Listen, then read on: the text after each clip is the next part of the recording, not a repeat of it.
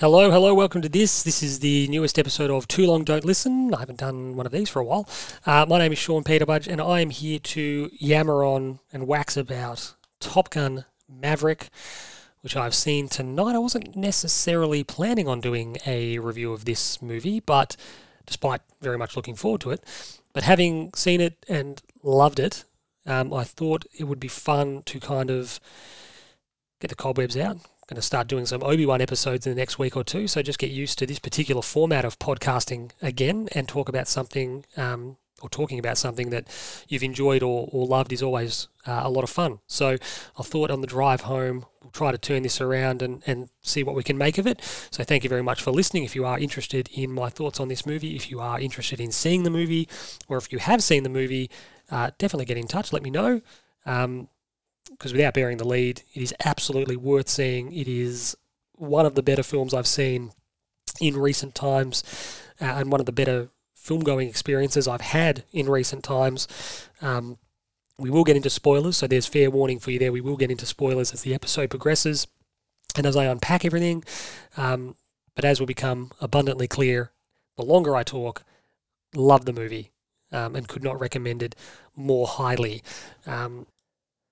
First things first, we'll do a little bit of an overview, because it's time to fire up your Harold Faltermeyer and buckle in for some classic Bruckheimer and Simpson glossy 80s action.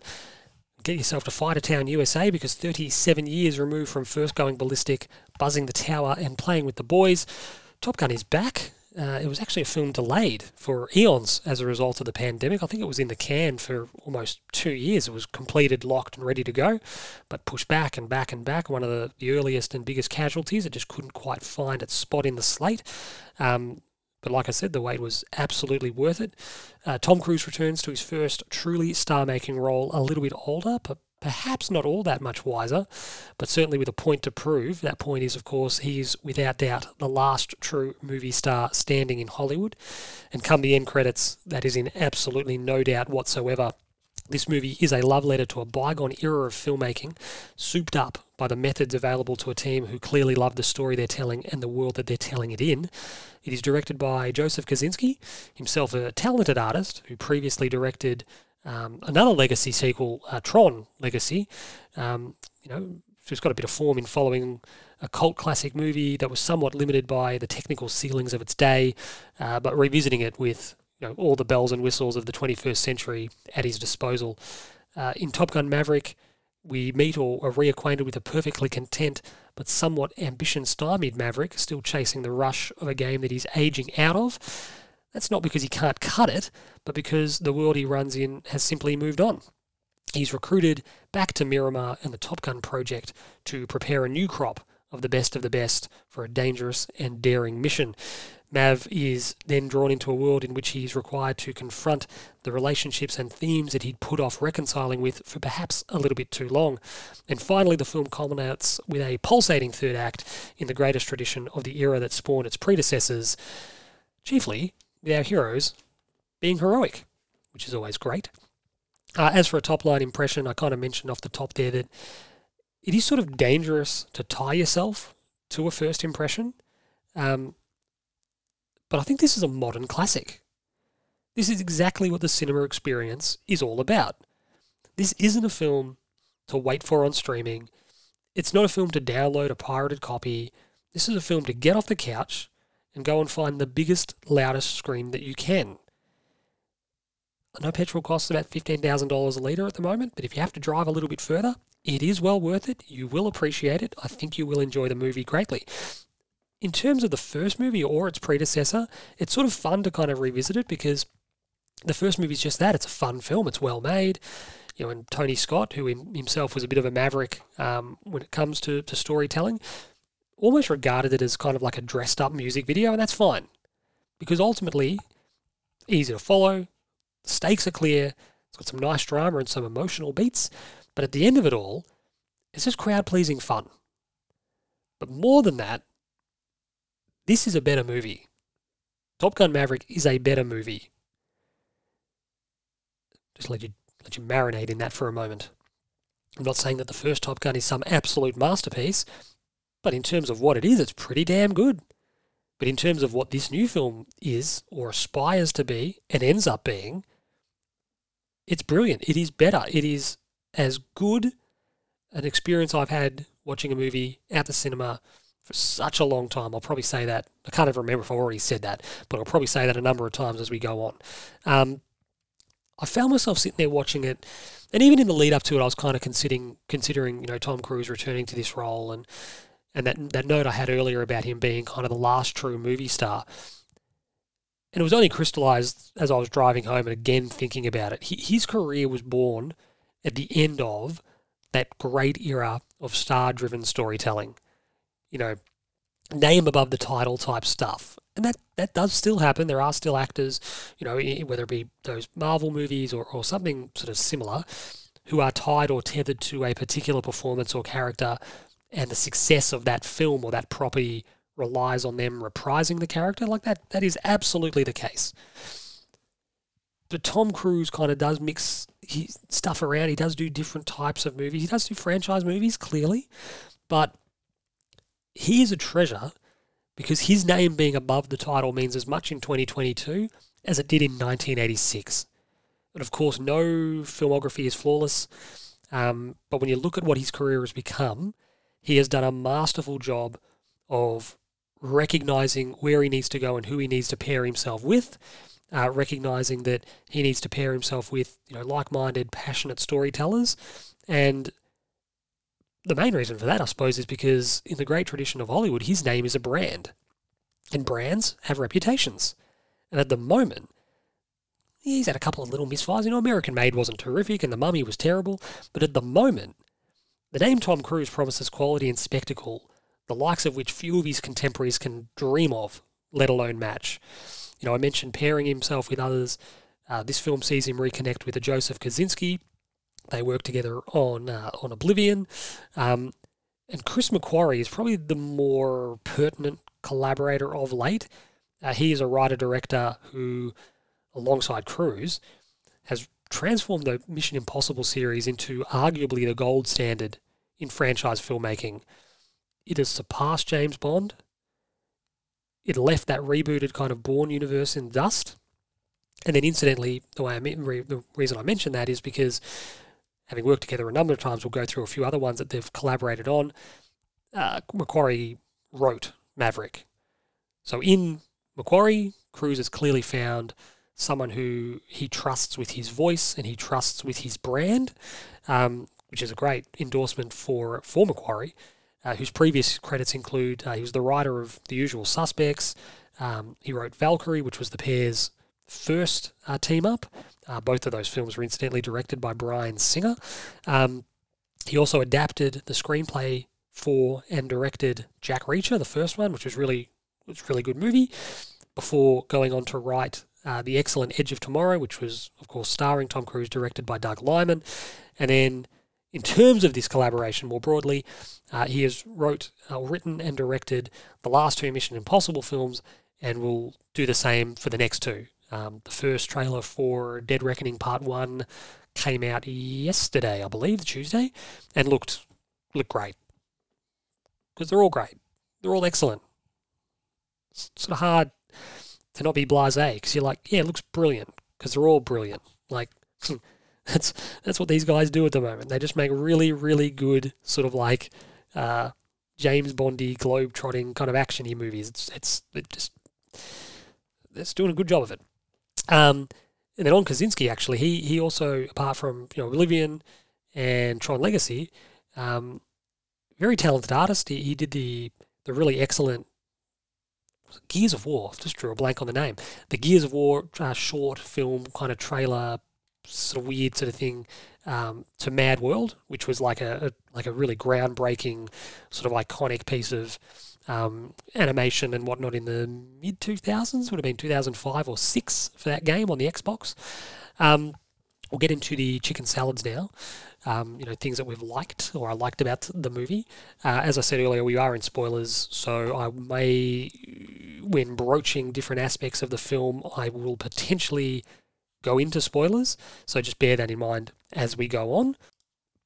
I think what the film does really, really well, and this is the first note I've got under these chicken salad headings, is capture the right tone and characterization. I think a tricky part of these legacy sequels is whether or not the film can capture or recapture a particular character's psyche. And a lot of these belated sequels fall into the trap of sort of breaking the character or souring them off screen in the time between films, which in turn makes them unrecognizable or unrelatable. And the reason they do this is because they think that adds intrigue or interest, is that the character's not how you left them. And the most high-profile example of that recently is probably someone like a Luke Skywalker, although they also did it over the course of Toy Story 4 with Woody, which was disappointing. But it feels as though the writers think that the only course of action available to them is to have the character be a shell of themselves or at their lowest ebb.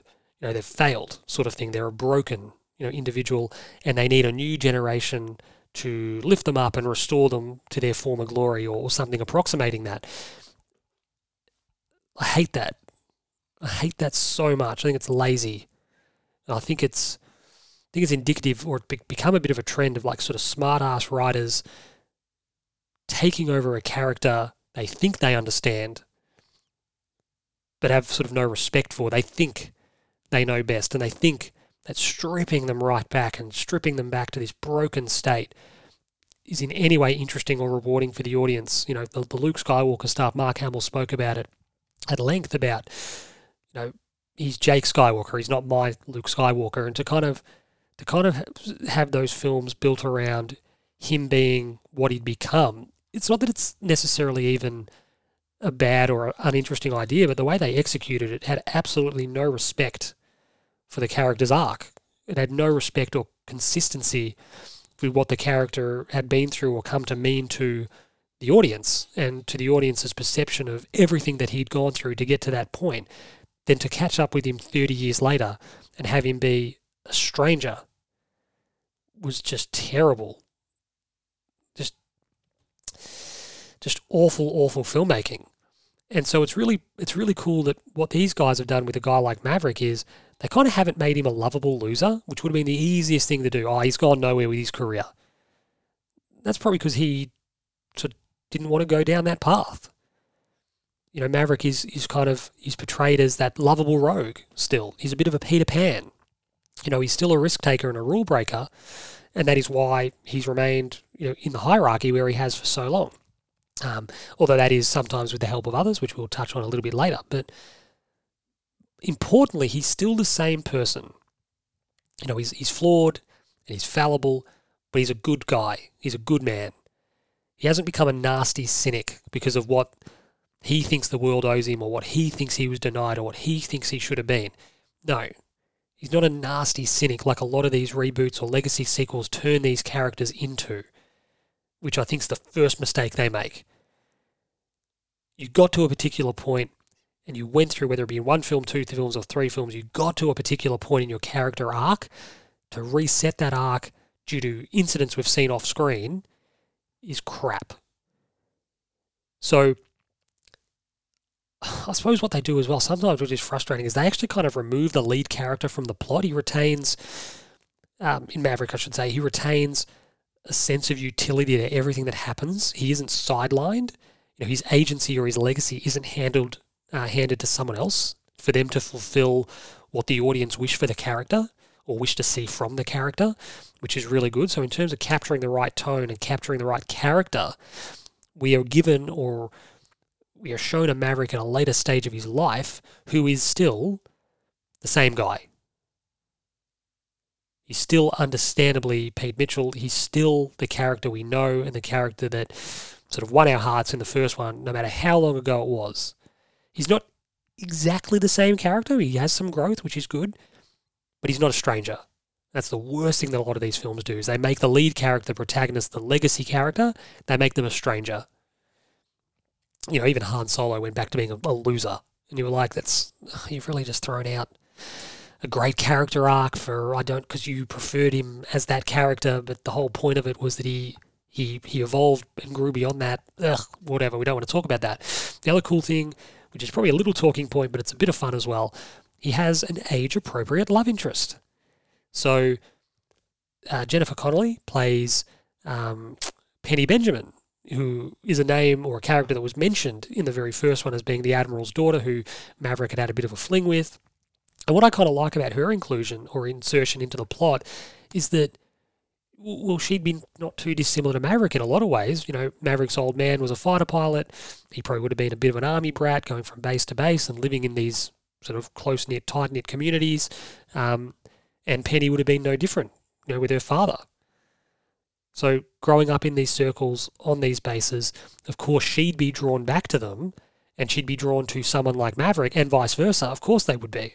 Of course they'd have things in common and shared or lived experiences together. So I actually don't know if she's referred to as Benjamin in the film, but she is Penny Benjamin, which is a cool little Easter egg, and one that I think plays out in a kind of subtle and earned way, which I did like.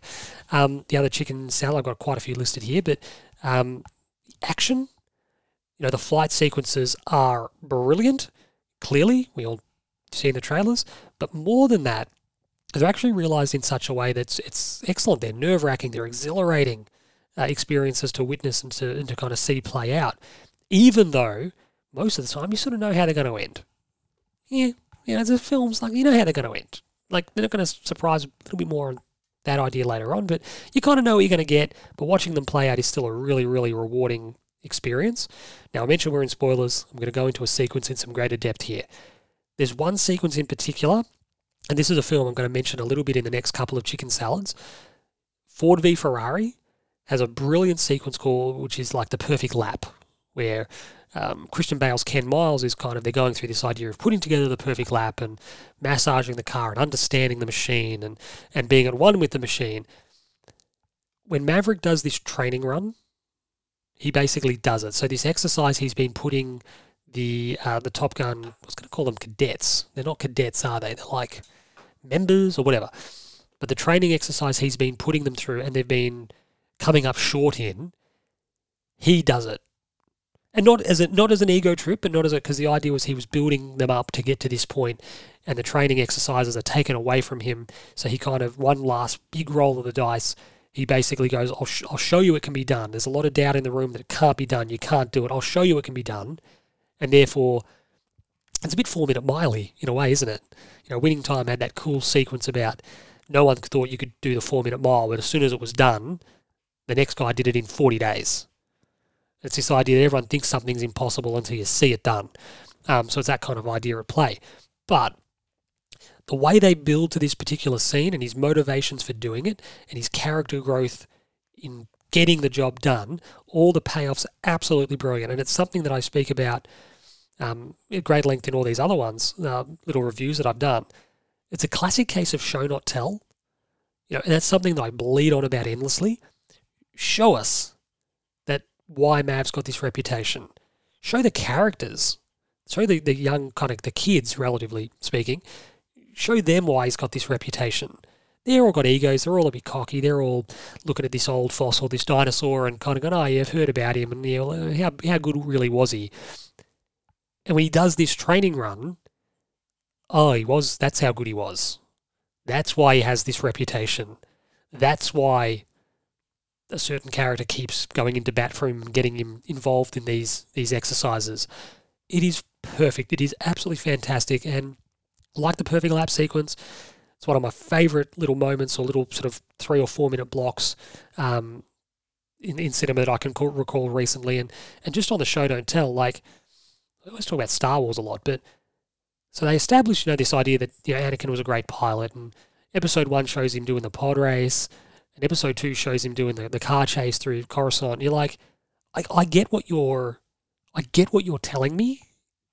Of course, like, he's talented, like, of course, because he's a great pilot. Like, that's why I get it. Just show him in a starfighter, dogfighting, taking out enemies. They did a little bit of it in episode 3 at the start. Just show us. They did it in episode 7 with Poe Dameron, and they did a great sequence that just shows you, we've told you he's the best starfighter in the Resistance, I think. Show him being that. And they do, and you go, perfect, I've seen it, he is, great. That's all you need to do. Show, don't tell. The emotion of the film was another big tick for me. the character that I referred to earlier was Iceman. Val Kilmer has a really lovely sort of little cameo where he comes back into the movie. And for those of you that are familiar with Val's recent sort of health struggles, he's battling somewhat of late. I think he had like throat cancer or something, which was terrible, and he's lost his speech, and he's really struggling. But he has a really cool sort of short cameo in the film in which they work that into the plot, and just the emotion of the way the film sort of explains that they're mates.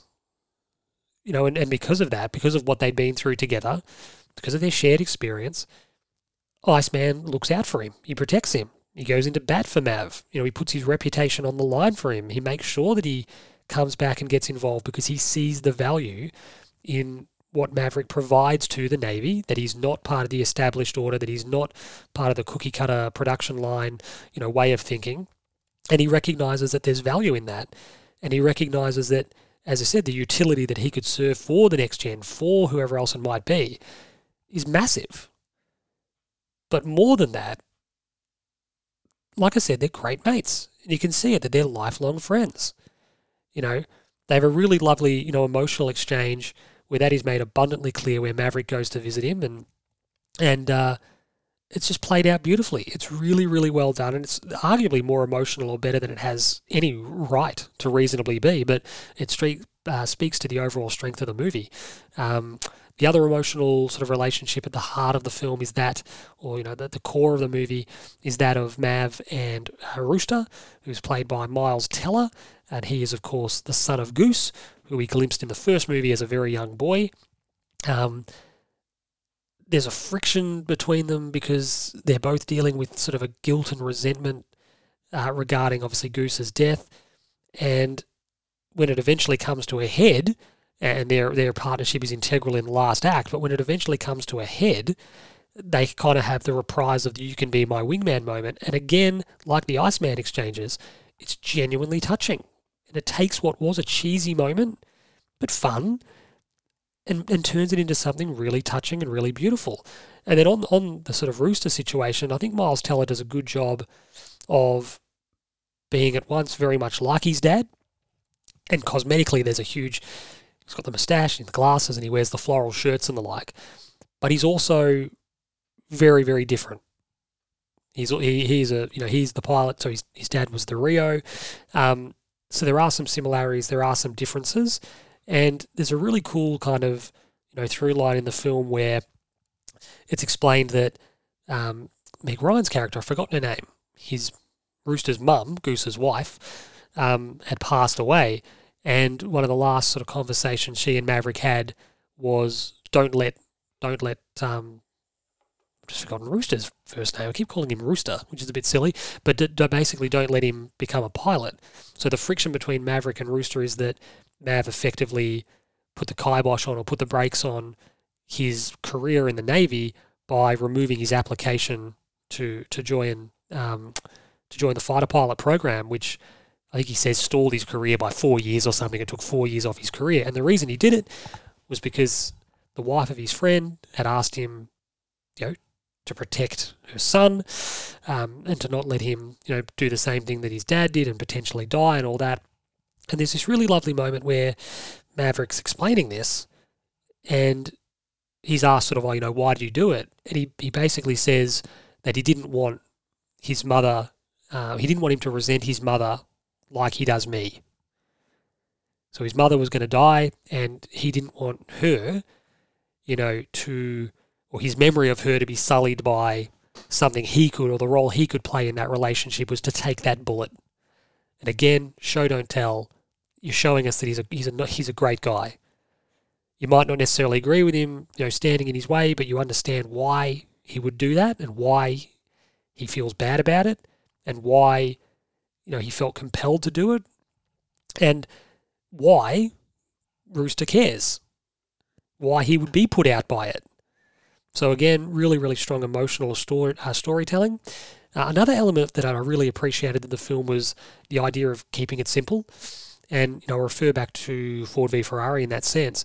I wonder how much of an influence that film was on this film, in that Ford v Ferrari was a movie that really definitely balanced the layperson's interest in and understanding of the rules of the story. So that film established the stakes as the car braking.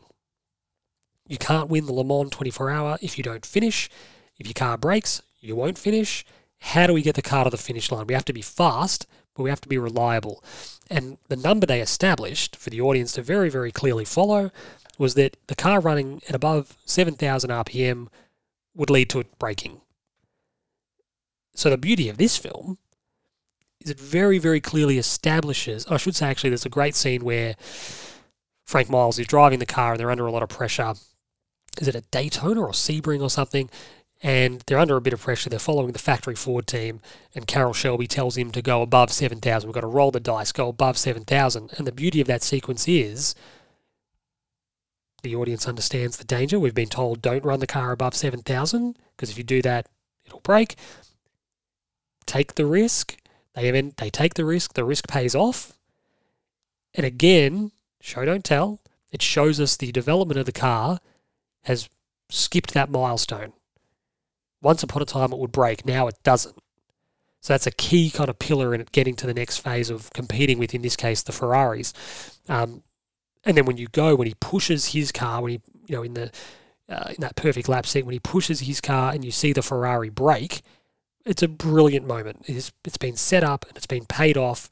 The audience understands completely what the filmmakers are getting at and how the story has got to that point. It's really, really well done.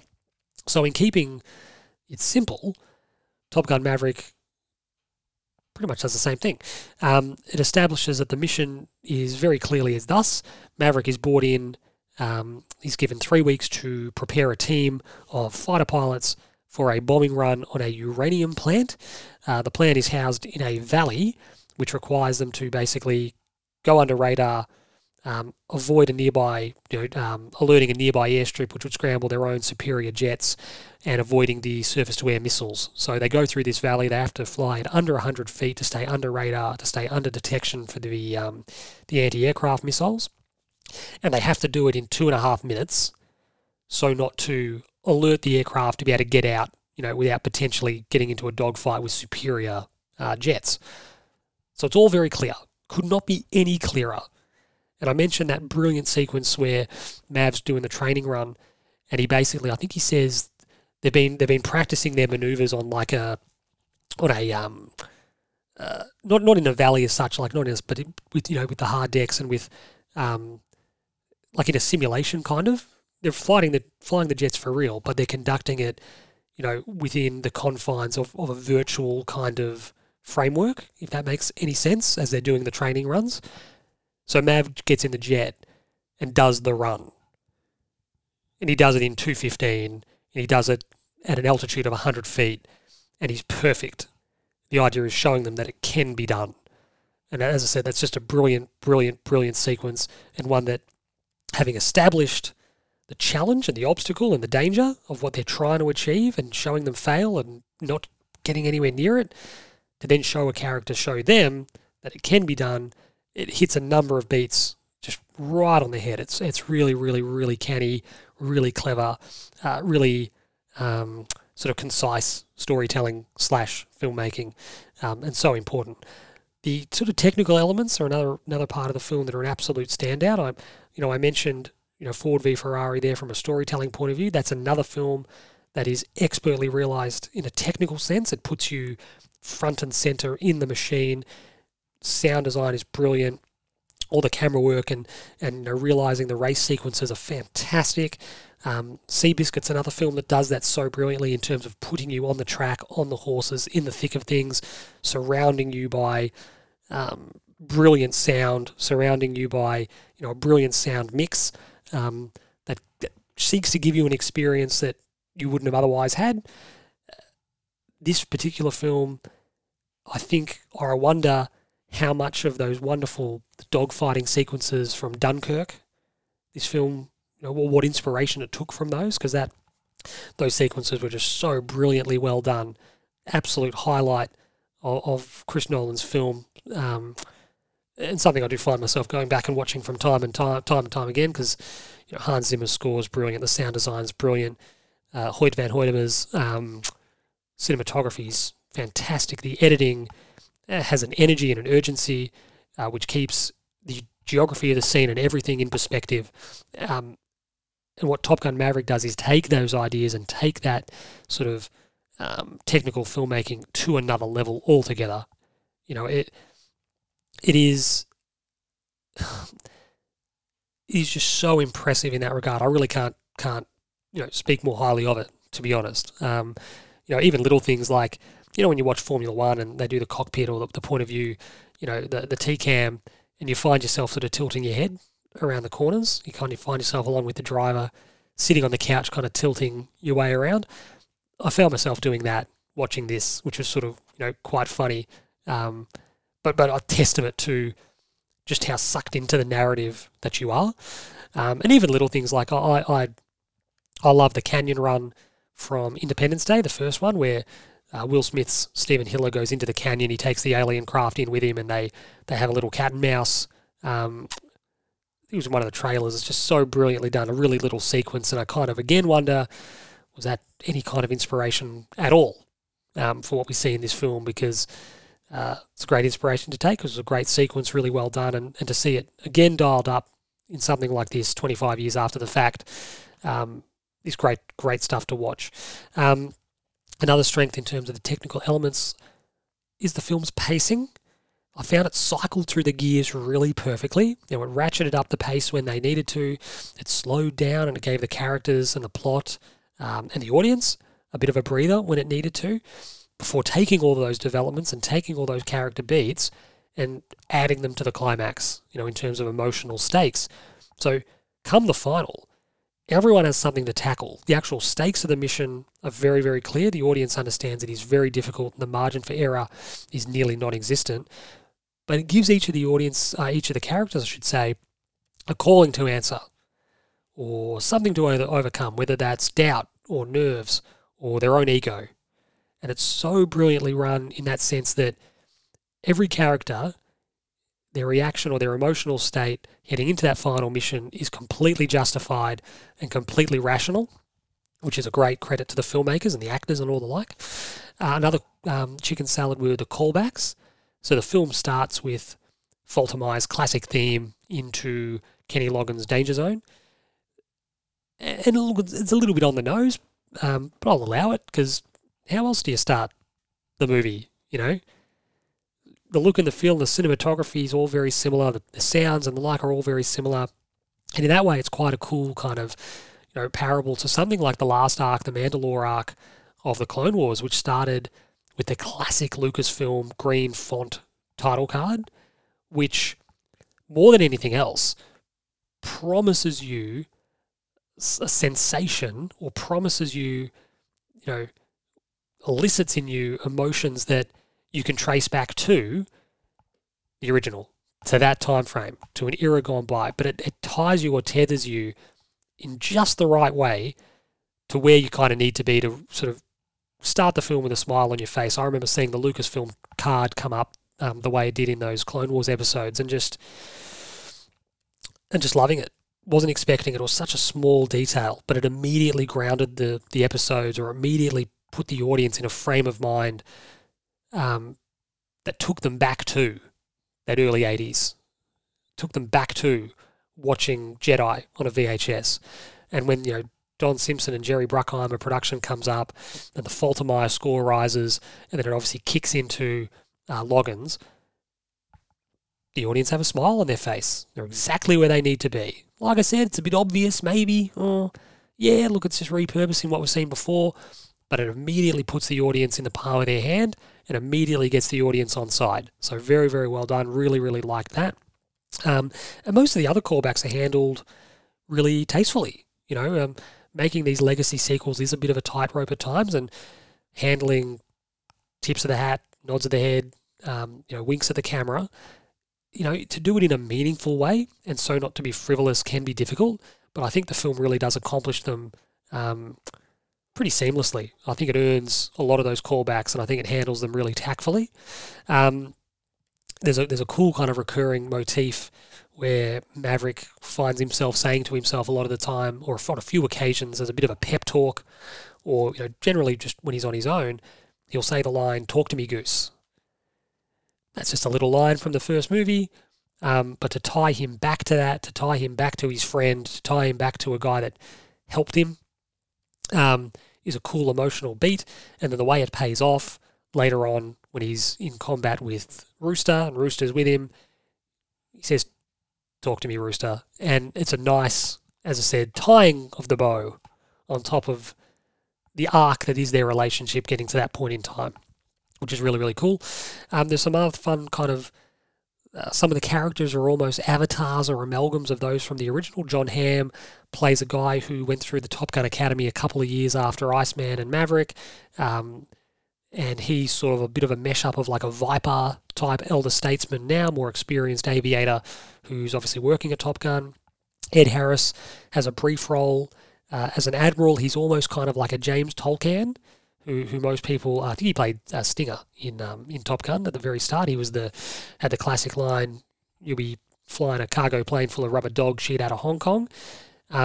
He, of course, played Principal Strickland in Back to the Future. And for anyone who's a Masters of the Universe fan, he played Lubick. Absolutely brilliant role. Nobody takes pot shots at Lubick. He was fantastic in that. But they're kind of similar sort of characters, again, familiar, maybe speaking to the fact that those characters always exist in these environments, but there is a sense of familiarity, which is cool. And then more than that, again, the new crew have a really fun dynamic. It's very similar to that of the first, a lot of egos, a lot of, these are all the best of the best, and then when they come together, establishing a pecking order can be difficult, but they have the wisecracking banter with one another.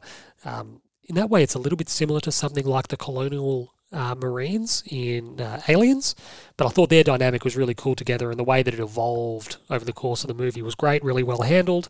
You sort of had check boss, one of everything kind of thing, but the way they all came together was great.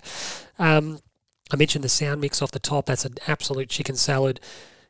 Don't sleep on how difficult it is to produce a sound mix that is that good. It rattles the theatre. It pins you to the base of your seat. At times it really shakes you as it puts you in the cockpit or puts you in the thick of the action with our characters. It is phenomenally well done, and such a strong aspect or element of these movies. The movies would be half as good if it was half as good.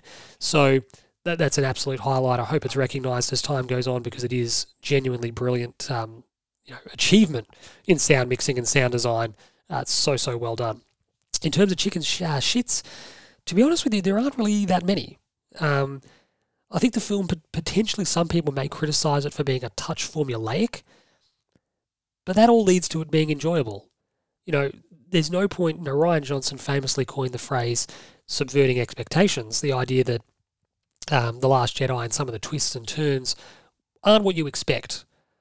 So what we're going to do is we're going to surprise you at the potential expense of disappointing you. We would rather have you not know what was coming than perhaps have it be telegraphed and have you enjoy it. We're prepared to roll that dice. That's dumb. It's dumb filmmaking, because there's no point surprising the audience if the audience doesn't like the surprise. Surprising us for surprise's sake, just so you can go, you didn't see that coming, dumb. Because if you roll the dice and it's shit, people just leave frustrated, annoyed, disappointed, with a bad taste in their mouth. There's nothing wrong with executing some of those more formulaic beats really, really well, doing it in an exciting way, backing yourself to maintain a sense of tension, backing yourself to create urgency and excitement in the edit. And this does it brilliantly. Really, really, really well done. So like I said, even though you might sort of see a few of these moments coming, well, it's great when they do come.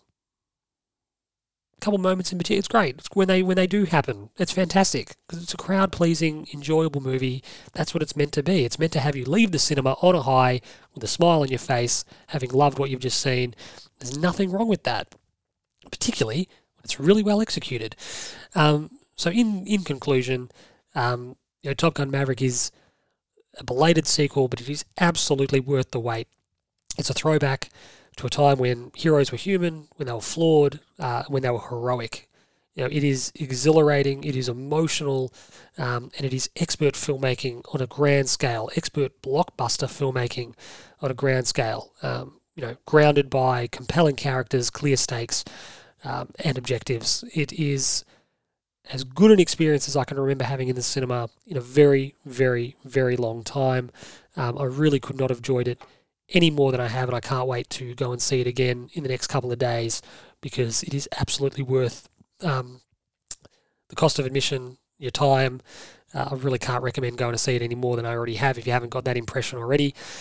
Obviously, I haven't been paying attention, but if you do go and see it, if you have gone and seen it, if you're looking forward to going and seeing it, please do get in touch with me and tell me your thoughts because I'd be really interested to hear them to kind of have some reinforcement that I'm not alone in perhaps being overly effusive in my praise of the movie. I really, really do think it's that good.